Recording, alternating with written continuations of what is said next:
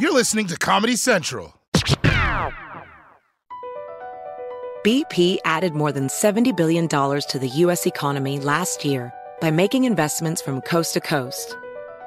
Investments like building charging hubs for fleets of electric buses in California and starting up new infrastructure in the Gulf of Mexico.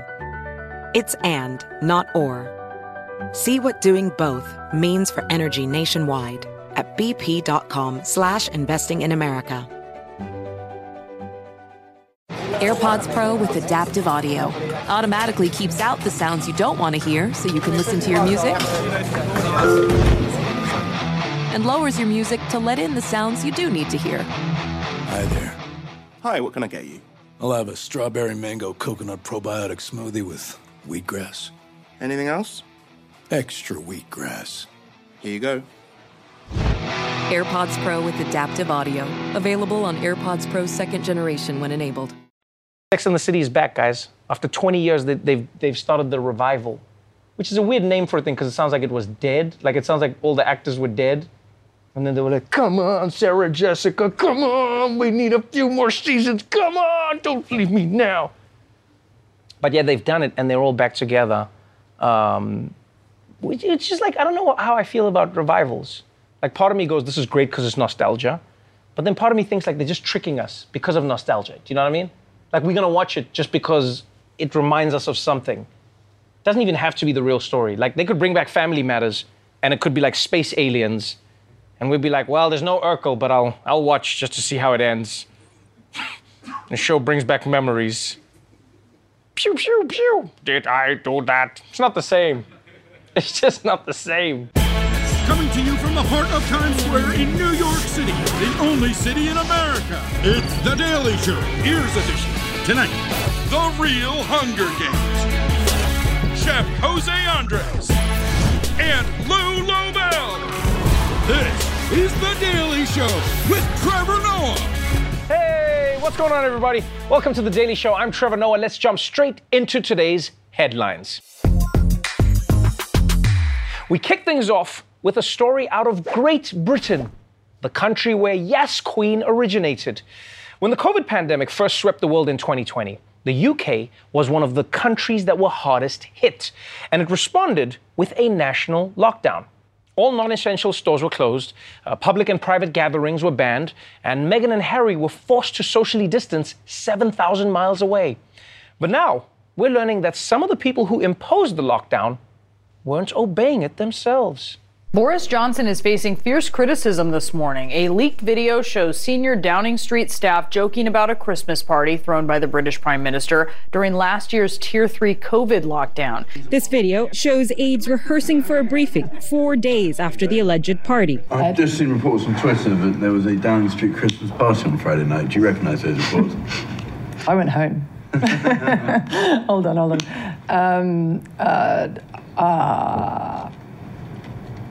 What's the answer? I don't know. It wasn't a party, it was cheese and wine. Just be clear, it's not. Is cheese and wine all right? No. It was a business meeting. I'm joking. This is recorded. This fictional party was a business meeting. And it was not socially distanced. The insensitive remarks were recorded just days after an alleged Christmas celebration at 10 Downing Street a year ago, a time when COVID restrictions in the country banned such gatherings, and while Britain was battling with overflowing hospitals and rising COVID deaths. In Parliament, the Prime Minister addressed the scandal. I was also furious to see that clip. I have been repeatedly assured since these allegations emerged that there was no party and that no COVID rules were broken, and that is what I have been repeatedly assured. We saw them practicing the lie, and now you're going to tell us that we must believe the lie? There was no party. You guys have to believe the thing that we saw is a thing, is not a thing. It is a thing. Everybody must believe me. You know, Boris would be a lot more believable if it didn't look like someone just pulled him out of a mosh pit. And guys, it's not just Boris, by the way. It feels like every month we catch another politician breaking their own COVID rules. Gavin Newsom went to that fancy restaurant. The mayor of Austin flew to Cabo. Andrew Cuomo kissed that bat. At the same time, I get why they broke COVID rules to have that party. I mean, people look forward all year long to the office Christmas party. It's the only chance you have to hook up with a coworker, have everyone in the office see it, and then pretend like it never happened. It's like a hall pass from HR. But the worst part is how they're on video joking about it. I mean, it's one thing to break your own rules. It's another thing to laugh about it. It's yet another thing to videotape it. It's like they're trying to win the dumbass triathlon. If they manage a scandal that badly, how did they handle the pandemic? What? Even worse? Total disaster. Oh, that makes sense. Huh. I do feel bad for them, that this whole thing came out a year later. Because this scandal is happening now, but the video is from a year ago. Because I'm sure after the first 6 or 8 months, they probably thought it was over. They probably thought they'd gotten away with it. It's almost like, imagine if you were at work and then your 8th grade teacher walked in like, "We finally tracked down whose gum that was under the desk, mister. You're getting 2 weeks detention." What? I'm 37. Do you want it to be 3? But let's move on to a politician who never even had the chance to face calls for her resignation. Hillary Clinton. 5 years after somehow losing an election to the world's worst person, Hillary is hoping that her failures can become a teachable moment for the rest of us.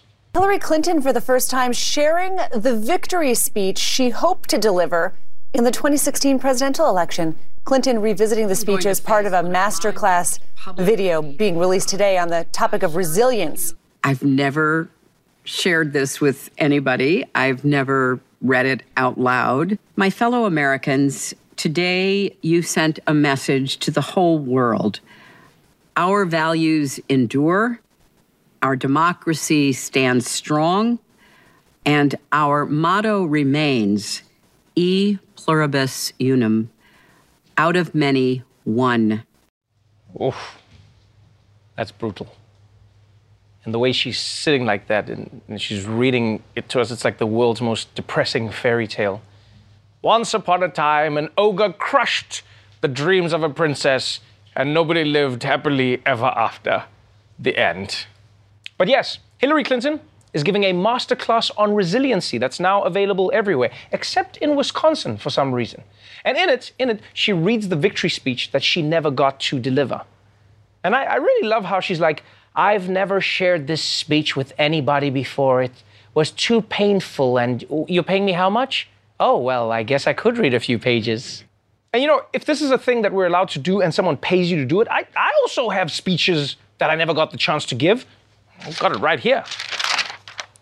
I am so honored to be named the MVP of the NBA Finals. And just days after being awarded the Nobel Prize for world's coolest penis. And look, yeah, you have to admit, it's a little weird to teach a masterclass on the biggest loss of your life. I mean, because there's plenty of things that Hillary could teach a masterclass on. She's kicked ass in so many things. It could be like the inner workings of Congress or international relations or, I don't want to say killing Jeffrey Epstein. Look, I'll say one thing. You'll never see Donald Trump doing this. He doesn't write backup speeches because whether he wins or loses, that dude gives the same speech.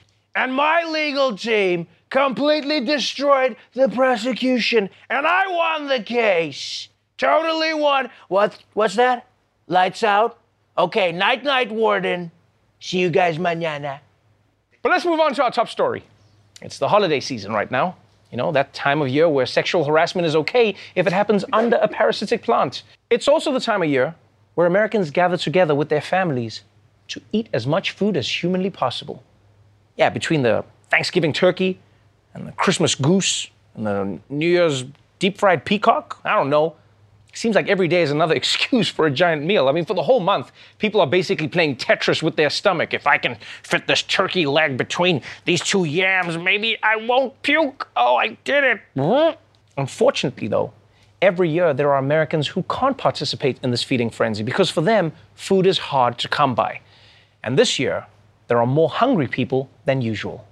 When COVID-19 swept across the U.S. in 2020, the need for emergency food assistance exploded, and that led experts to label hunger as the secondary pandemic. Compounding the issue, rising food prices caused by labor shortages, transportation costs, and supply chain disruptions. Consumer prices have jumped 6.2% since last year, a 30-year high, with the cost of groceries up 5.4% overall. Some items like beef and bacon surging by more than 20%.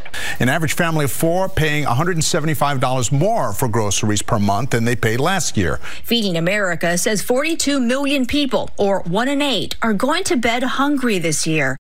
Yeah, you hear that? That's a terrible, terrible stat. 42 million Americans are going to bed hungry. And nobody in America should be going to bed hungry. You know, you should be going to bed replaying all the conversations you had all day and overanalyzing if you said anything wrong. Plus, going to bed hungry takes all the fun out of your sex dreams. Because now a shirtless pizza guy shows up at your door and your mind is like, oh yeah, we're gonna eat that pizza. But this is actually a big problem in America. It's called food insecurity, which I know sounds like when a watermelon wears its t-shirt in a swimming pool, but all it means is that people don't know where their next meal is coming from. And honestly, it makes no sense. It makes no sense for a country this rich to have this many hungry people. I mean, then again, it makes no sense for a country this rich to have such poor healthcare or such poor infrastructure or such... Actually, are you guys sure that America's rich? I'm just saying, is this like a lie that you said at a bar once and it kind of spun out of control? Either way, thanks to the pandemic, inflation, and supply chain issues, this problem is as bad now in America as it's been in decades.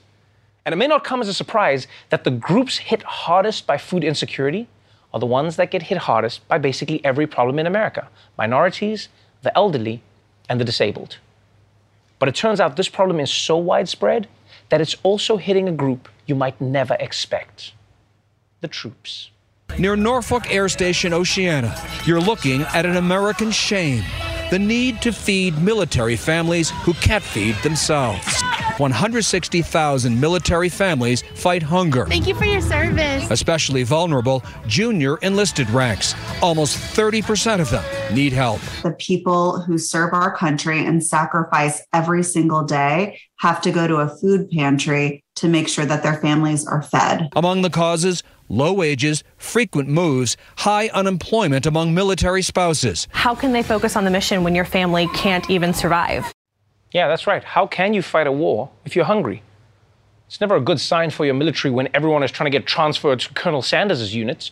I mean, at a certain point, you realize the other side doesn't even need weapons to defeat you. They can just hold up a bag of chips. Come and join the Taliban. We have flaming hot. I mean, for real, think about it. America spends over $700 billion a year on the military, and its soldiers are going hungry? At the very least, they could make some of those fighter jets edible. I mean, half of them can't even fly anyway. You might as well deep fry them. And that's just how bad food insecurity has become in America. You know, usually when people need help finding a meal, they can turn to their local food bank. But it turns out things have gotten so bad that food banks are facing the same problem as everyone else. Food banks across the nation are facing yet another crisis just before the holidays. Organizers say supply chain issues and inflation have led to a drop in donations. They say that forced food banks to buy more items on their own at higher prices. And of course, since the pandemic hit, more people have been leaning on them for help. We are basically competing with everyone else as a pantry, right? Supermarkets, the household consumers. At El Pasoans Fighting Hunger, demand has quadrupled since the pandemic started. And now, truckloads of food just aren't showing up to their desert community. So we are struggling every day to find adequate supply, and I've never seen anything like this. One food bank director told MSNBC that her food bank usually has 5,000 turkeys in their freezer this time of year. This November, they had 5. Damn, 5 turkeys for thousands of people. Even Jesus would be like, well, I mean, I do miracles, but come on, guys. But yes, the place that helps people who are struggling to get food is struggling to get food, which is a really bad sign. It's like a fire truck being on fire, or a firefighter being stuck up a tree. Just go down the way you came up. Go down the way you went up. I can't. I'm scared. So right now in America, this is a real crisis. And one person helping to solve this crisis is Chef José Andrés. His organization, the World Central Kitchen, is on the front lines fighting against food insecurity. And he joins us right now to talk about it. Chef Andrés, welcome back to The Daily Show. Thank you for having me. Let's talk about this issue. It seems like such a paradox. And honestly, I think for many people, their minds don't seem to grasp, like, not what the problem is, but how there can be a problem in America. How is it that at least 10% of America's population is food insecure in a country where something like 40% of the food goes wasted? How is this possible? So, Trevor, this is the conundrum we're facing, not only in America, but around the world. The problem of hunger is real. What happened is we don't know people that are hungry, right? Because if you and I, we know them, the problem is fairly simple. We share with them what we have, and the problem is solved. So hunger is a problem that actually has a very simple solution. Let's put democracy, let's put our government, the institutions at the service of making sure that hunger is a problem of the past, because yes, it's enough food to feed everybody. We need to make sure that food stops being the problem, but food actually becomes the solution of having, a community, a society that keeps looking forward to the future, one plate of food at a time. Now, have you come across any specific models that work better than others? I mean, you've been in disaster zones helping people get food everywhere from Puerto Rico to Texas. You've been in situations where people don't have the infrastructure to get the food, and so you have to find a way to build that. Or there are people who are just food insecure and they don't have the meals, but they do have the infrastructure. Is there a catch-all that works, or does each city and each place need to find something that works for them? What is the solution from your perspective? Obviously, it's not one solution that just covers everything and everywhere. Every community will need its own response. But let me show you what we did with World Central Kitchen. In a moment that the entire restaurant system was shutting down all across America, what we did at World Central Kitchen was very simple. If you need to stop a fire, you send the firefighters. If you need to feed people, who you should be putting in charge of achieving this? Cooks, restaurants. How many tens of thousands of restaurants we don't have in America? In a moment that they were shut down, what World Central Kitchen did was simple. Let's partner with them. We had more than 3,000 restaurants in our system. Wow. And let's, one restaurant at a time, be feeding the elderly homes, the homeless shelters, the hospitals, whatever was in need of plate of food. What we did was keeping the system working. We put the money that people were giving to us at the service of feeding American people. We didn't only solve the problem, we kept the system working. The restaurants could keep employing their cooks, the restaurants could keep paying their rent, the restaurants could keep paying their farmers. What we did was keeping the system wholly 360 degrees, not only feeding the hungry, but maintaining the economy up and running. When you look at the challenges that people face, whether it's food deserts, whether it's trying to find food banks that give people food that is actually good for them, that presents a different challenge. And I know that that's something that you're very passionate about. What can we do to improve those conditions for people so that they can eat something that can help them? Let's take a look at something so simple that does so much good. SNAPs, what people will know as food stamps. When a single mother, maybe with 3-4 children, that is working outside home and has to feed their children, with food stamps, she gets the help she needs to make sure that puts food on the table as she can take care of education for their children, the health issues that they may have, etc., etc. But take a look what happens. If we only give her money to buy food, and all of a sudden in the community that woman lives, she has no supermarket to buy fresh foods. And she has to go 10, 20, 30 minutes away to another community that maybe is a richer community. If all of a sudden we make that the federal government supports the ending of food deserts in America, that woman will be able to buy locally with the same money of solving the problem of hunger. We are helping the economy to become more productive, creating jobs, helping that woman to live in a community that actually she's proud of. All of a sudden, we don't only end hunger, we don't only end food deserts, but we make one community at a time better. This is a way we need to start thinking in smarter ways to end hunger. Not only use throwing money at the problem, but investing in smart solutions that make one community at a time better. I love that. I mean, you're just showing how the food chain impacts every single aspect of society. And if we figure that out, we can help to try and impact more parts of society. Chef Jose, thank you so much for joining me again on the show. Good luck with everything that you're doing. At the end of the show, we're going to give people information on how they can help with your organization, which may end up helping them one day. So thank you so much for taking the time. Trevor, thank you. Let's all think about building longer tables, not higher walls, and the world will be a better place. Thank you so much, Chef. Have a good one. All right, when we come back, we'll take a look back at everyone who ghosted us in 2021. You don't want to miss it. Across America, BP supports more than 275,000 jobs to keep energy flowing.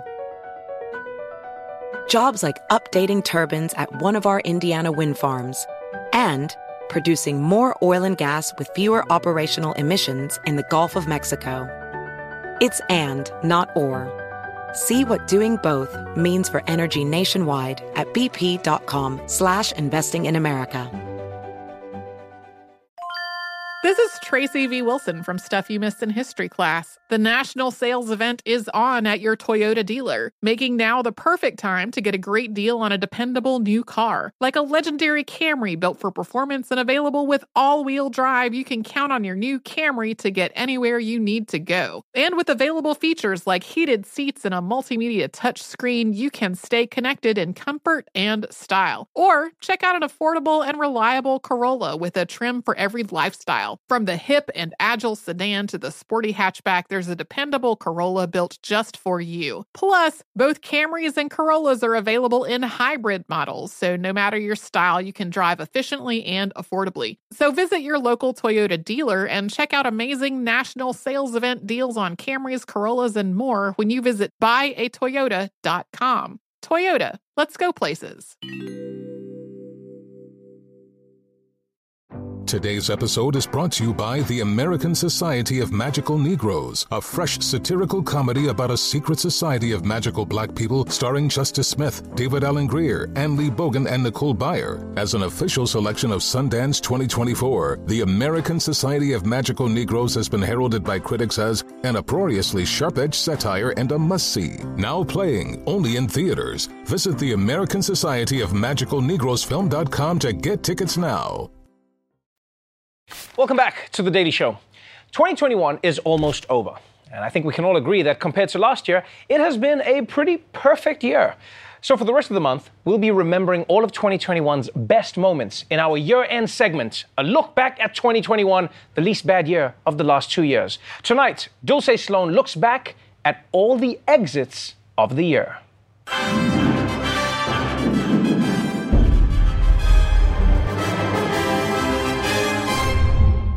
Friends, 2021 was a lot of things, but more than anything, it was the year of exits. Everyone was exiting something. People were exiting their jobs. Deontay Wilder exited consciousness. Even Bill Cosby got out of jail. And that was an exit that nobody wanted. And you might have thought the most expensive exit of the year was Bill and Melinda Gates' divorce.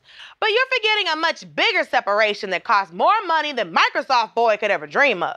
After nearly 20 years, the last U.S. troops have left Bagram Air Base in Afghanistan. Obviously, the end of a chapter for America's forever war. The total cost they've estimated is $2.261 trillion. Damn!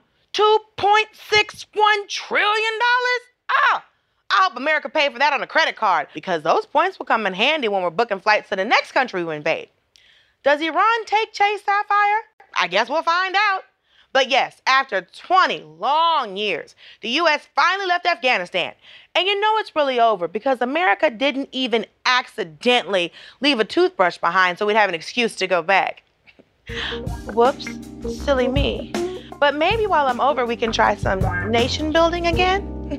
And while no breakup is ever easy, this one was handled especially poorly. Although not as poorly as my last breakup. You think Afghanistan was bad? You try telling me you want to see other people. You don't need to withdraw from my apartment. I'm throwing your ass out the window myself. Where was I? Oh, yes. While our troops were exiting Afghanistan, some of the richest Americans couldn't wait to exit America. And they were going to the normal rich people places like Monaco or Fiji or Jeffrey Epstein's island. No, they were exiting the Earth's atmosphere. billionaires in space. Richard Branson going where no billionaire has gone before. 24 hours from now, Jeff Bezos will be launching to the heavens. SpaceX senior director said the company actually saw an increase in inquiries from people who wanted to buy a private spacecraft. So clearly there are a lot of rich people out there, much richer than the rest of us. Well, first of all, this is relatable. After a year of lockdown, I was ready to blast into space too. And these billionaires don't even live next to an apartment with a poodle yapping all damn day. Just poop in the house, Mr. Sprinkles. Nobody cares. Your owners is nasty anyway. Still, can't get these rich dudes to calm down? I guess for these guys, you're not rich unless everyone knows you're rich. Humans, Martians, Cleons, them worms from Doom, whatever the hell Chewbacca is. Everybody. Now, what I don't understand is why their rockets keep going up and then landing back on Earth again. If you're gonna get the out, get the out. You keep coming and going. Listen, Earth's gonna start charging you a cover charge. And no, we're not giving you a wristband either. You're gonna have to pay every time you come back in. But not everyone's exit was voluntary. Take former President Donald Trump. No, I'm not talking about him getting kicked out of the White House. I'm talking about him getting kicked off of a place he cared about a lot more. Social media. Well, they did it. Donald Trump has officially been kicked off Twitter. In the wake of Wednesday's siege right here at the Capitol, the social media giant announced late Friday that Trump is now permanently suspended from the platform. A long list of social media sites have now either banned or restricted President Trump, including Twitter, Facebook, YouTube, and Spotify. Yeah, ha-ha! Trump got booted from basically every social media site in January. And you know why. Which is kind of a shame because it deprived us of what might have been the funniest milk crate challenge of all time. Oh, that's nacho size. Hey, you're going I mean, he even got kicked off of Spotify. I know Trump did a lot of damage as president, but what could he have possibly done on Spotify? Were they scared to start a podcast? Because Lord knows we wouldn't want anyone on Spotify hyping up middle-aged white men with misinformation. While billionaires were exiting gravity and Trump was exiting Twitter, Americans were exiting their damn minds. I know nobody likes wearing masks and getting a shot, but some of y'all were embarrassing yourselves. This is tyranny and this is wrong. If we don't stand up, it's only going to get worse. You don't need a mask. I have a right to my pizza. You gave me one fucking warning. One warning. You sit down on our seat and you stay. Don't fight it. Really?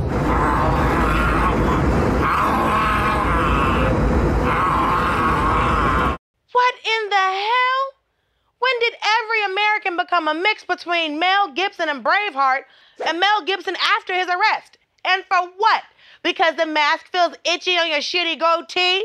Come on, dude. I tell you who I feel bad for. Those poor flight attendants. How do you lose your damn mind to the point where you assault the person that's supposed to save you in a plane crash? I know if somebody got an attitude on my plane, I have no problem opening the door and letting their ass get sucked out. You found the right one today. So there you have it. Those are the biggest exits of 2021. Now, if you'll excuse me, I have to make an exit of my own. Gotta exit my apartment and find a new place. I'm done living next to Mr. Sprinkles.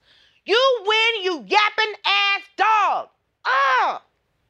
So does anyone know of a one-bedroom apartment where the neighbor is not a poodle?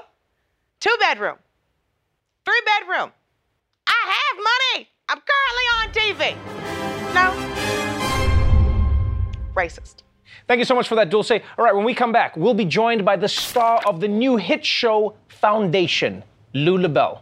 You don't want to miss it. BP added more than $70 billion to the U.S. economy in 2022.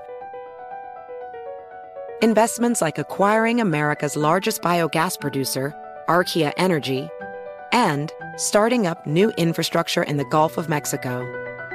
It's and, not or.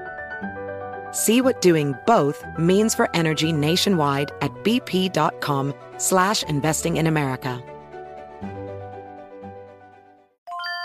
This is Tracy V. Wilson from Stuff You Missed in History Class. The national sales event is on at your Toyota dealer, making now the perfect time to get a great deal on a dependable new car. Like a legendary Camry built for performance and available with all-wheel drive, you can count on your new Camry to get anywhere you need to go. And with available features like heated seats and a multimedia touchscreen, you can stay connected in comfort and style. Or check out an affordable and reliable Corolla with a trim for every lifestyle. From the hip and agile sedan to the sporty hatchback, there's a dependable Corolla built just for you. Plus, both Camrys and Corollas are available in hybrid models, so no matter your style, you can drive efficiently and affordably. So visit your local Toyota dealer and check out amazing national sales event deals on Camrys, Corollas, and more when you visit buyatoyota.com. Toyota, let's go places.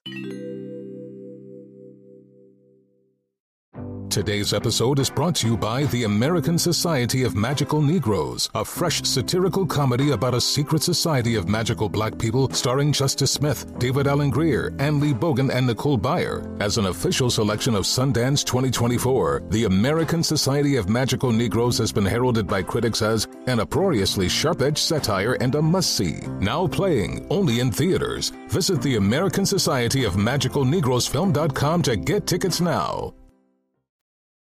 Welcome back to The Daily Show. My guest tonight is actor Llobell. She's here to talk about her starring role in the new Apple TV Plus series, Foundation. And then all hell breaks loose. Llobell, welcome to the show. Thank you for having me, Trevor. I'm so happy to be here. Oh, I'm happy to have you here because, you know, it's rare that you meet people like right at the beginning of what I believe will be like just an amazing career. You're not just a fantastic actor, but you're on a show that has just been renewed for a second season. Yes, congratulations. Thank you very much. Let's start with that. Foundation, the show. What did you know about it before you auditioned to be part of like this mega franchise that Apple is building now? I mean, I didn't know much about it. I told my dad when I got the audition that I had this audition for a sci-fi called Foundation, and he was like, I love it. He read all the books. He was like, you know, me and Asimov have the same PhD, da-da-da-da. And I think actually that's what got me my second audition, because I mentioned that in the first audition, and they were like, we love that. And it worked, so thank you, Dad, for that. But yeah, it's so exciting. So I didn't know this before I started watching it, but I didn't know that the books that it's based on are actually the books that inspired Star Wars. Yeah. What I love is that your story is almost as interesting as your character's story, because I meet few people who I think are as much citizens of the world as you are. You are born in Spain, your father's Spanish. Yeah, I was born in Zimbabwe. Born in Zimbabwe, yes. Okay, lived in Spain. Mm-hmm. All right, so father's Spanish, mom is Zimbabwean. Right, so you're born in Zimbabwe, live in Spain. Yeah. Then moved to South Africa. When I was 8. Okay, then you live in South Africa, then you moved to the UK. Yeah. Because, you know, the world, for those who don't know, Foundation is this, it's like this future dystopian, but not dystopian world where everything is ending, but possibly beginning. And your character plays, you know, in many ways, like you said, your version of life. She's going to be everywhere. For sure. That must have tied in a cool way. Yeah, it's pretty amazing. I also like leaving home, South Africa. Yes, exactly. To move to the UK to do this job and to you know, work really hard to try and do this, which I thought was something I wanted to do all my life, and I feel very grateful to be here. I mean, I'm sure that you have a similar, you know, experience, like your career has taken off. I mean, I remember like 10 years ago, sorry, I have to bring this up, but like you did a show in Pietermaritzburg where that's where I grew up. And I remember watching that and being like, and then watching your career like explode, and I was like, oh my goodness. Oh, thank you. That's so cool. Like Thank you you were very really much. a role model, and it made me believe that I could do that coming from a place like South Africa. Oh, wow. You know? Thank you very much for that. Yeah. Had I known that you were watching my career like that, I would have thought it was too much pressure, and I would have just failed on purpose to get out from under the thing. But thank you for that. No, but it's true. But I think like people that come from where we come from, a country like South Africa, it kind of can seem a bit, you know, that you can't reach the stars and reach everything else. And, you know, I hope to be an inspiration for people as well. I think you are already, genuinely, because that's what I love about like Foundation and the stories. It's this world where it's like somebody who is told that they're in a small world, and small can go on to become something so big. Exactly. You know, you're playing this huge role. I was fascinated by this though. Like, is it true that the audition process was like 5 days? Yeah, so I did like 3 rounds, and the last one was 5 days in Ireland, in Limerick, which is if you know Ireland, is a very small little town. Right. And it was 6 of us going up for the same role. And they try to keep us apart, but we all kind of found each other. I mean, it's not very difficult in Limerick, because, I mean, there was like a bunch of us brown girls. And so we literally came out of the hotel and we'd go for breakfast and be like, You must be... You know, like the Spider-Man meme.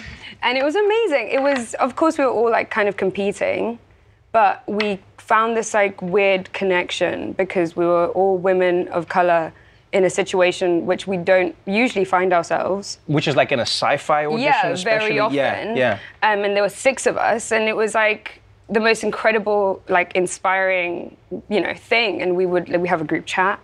Wait, you guys are still friends? Yeah, we still text, yeah. And they're all brilliant actresses. And it was just like the most amazing experience. It was tough and harrowing. Right. Don't get me wrong, but it was a cool environment, actually. Let's talk a little bit about that part of it, because you have women who are playing roles that were in the book men, and then obviously race almost becomes irrelevant in the casting of the people, which makes it more interesting. Was that refreshing for you to play a role where it was just like, oh, it's about you being a math genius who happens to be brown? Exactly, brown and a woman, which I don't think is very, And it's amazing to be able to be this powerful woman, young woman, in this world which is run by white men, in that world. Right. Not this not this world, of course. No, we're talking about the fictitious world. Yeah. But so and it's amazing to be able to do that and show that there's power in like working things out with your brain, and not just like a physical, fighting and stuff, which is still pretty cool, I think. Yeah. But yeah, so that was really great. What I wanted to know is how many people have noticed you playing a cameo in the show? It is you, right? Yeah, I'm in the background of episode 3. Yes. It's when Hugo like flies in and the kids are running and they run past me. Right. They did a very good job of making me someone else, because I am not Gail in that scene. But I was so desperate to be on that set because that set was like literally life-sized. None of that was VFX. Like, except for the ship coming in, it was all like real. So you just wanted to go I just wanted to be on that set, and I begged David Goyer and Alex Graves, and I was like, please let me, and they did, which was amazing.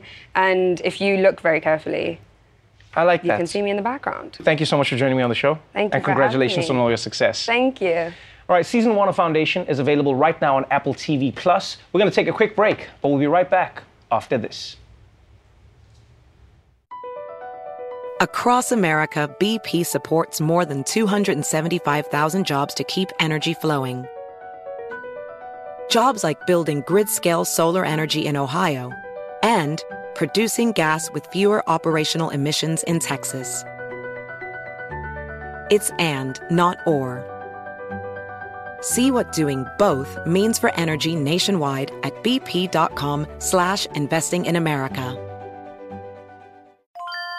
This is Holly Fry from Stuff You Missed in History Class. The national sales event is on at your Toyota dealer, making now the perfect time to get a great deal on a dependable new SUV, like an adventure-ready RAV4. Available with all-wheel drive, your new RAV4 is built for performance on any terrain, from the road to the trails. And with plenty of passenger and cargo space, plus available tech like wireless charging, you and your entire crew can stay connected. Or check out a stylish and comfortable Highlander with 3 spacious rows of seating for up to 8 passengers. And with available features like the panoramic moonroof, you can sit back, enjoy the wide open views with your whole family. Plus, both RAV4s and Highlanders are available in hybrid models, so no matter your style, you can drive efficiently and save on gas. So visit your local Toyota dealer and check out amazing national sales event deals on RAVs, Highlanders, and more when you visit buyatoyota.com. Toyota, let's go places. Today's episode is brought to you by the American Society of Magical Negroes, a fresh satirical comedy about a secret society of magical black people starring Justice Smith, David Allen Greer, Ann Lee Bogan, and Nicole Byer. As an official selection of Sundance 2024, the American Society of Magical Negroes has been heralded by critics as an uproariously sharp-edged satire and a must-see. Now playing only in theaters. Visit the American Society of Magical Negroes film.com to get tickets now. Well, that's our show for tonight, but before we go, if you liked what you heard from Chef José Andrés in the show tonight, then please consider supporting World Central Kitchen. In the last few years, they've helped communities around the world feed families in need, all while supporting thousands of local restaurants in the process. So if you want to support this worthy cause, then please donate at the link below. Until next time, stay safe out there, get your vaccine, and remember, follow your dreams. Even if you fail, you can always teach a masterclass about it. Watch The Daily Show weeknights at 11, 10 Central on Comedy Central. And stream full episodes anytime on Paramount+. Infiniti presents a new chapter in luxury. The premiere of the all-new 2025 Infiniti QX80. Live March 20th from the Edge at Hudson Yards in New York City. Featuring a performance by John Batiste. The all-new 2025 Infiniti QX80 is an SUV designed to help every passenger feel just right. Be the first to see it March 20th at 7 p.m. Eastern, only on iHeartRadio's YouTube channel. Save the date at new-QX80.com. Don't miss it. 2025 QX80 coming this summer. Today's episode is brought to you by the American Society of Magical Negroes, a fresh satirical comedy about a secret society of magical black people starring Justice Smith, David Allen Greer, Ann Lee Bogan, and Nicole Byer. As an official selection of Sundance 2024, the American Society of Magical Negroes has been heralded by critics as an uproariously sharp-edged satire and a must-see. Now playing only in theaters. Visit the American Society of Magical Negroes Film.com to get tickets now. This has been a Comedy Central podcast.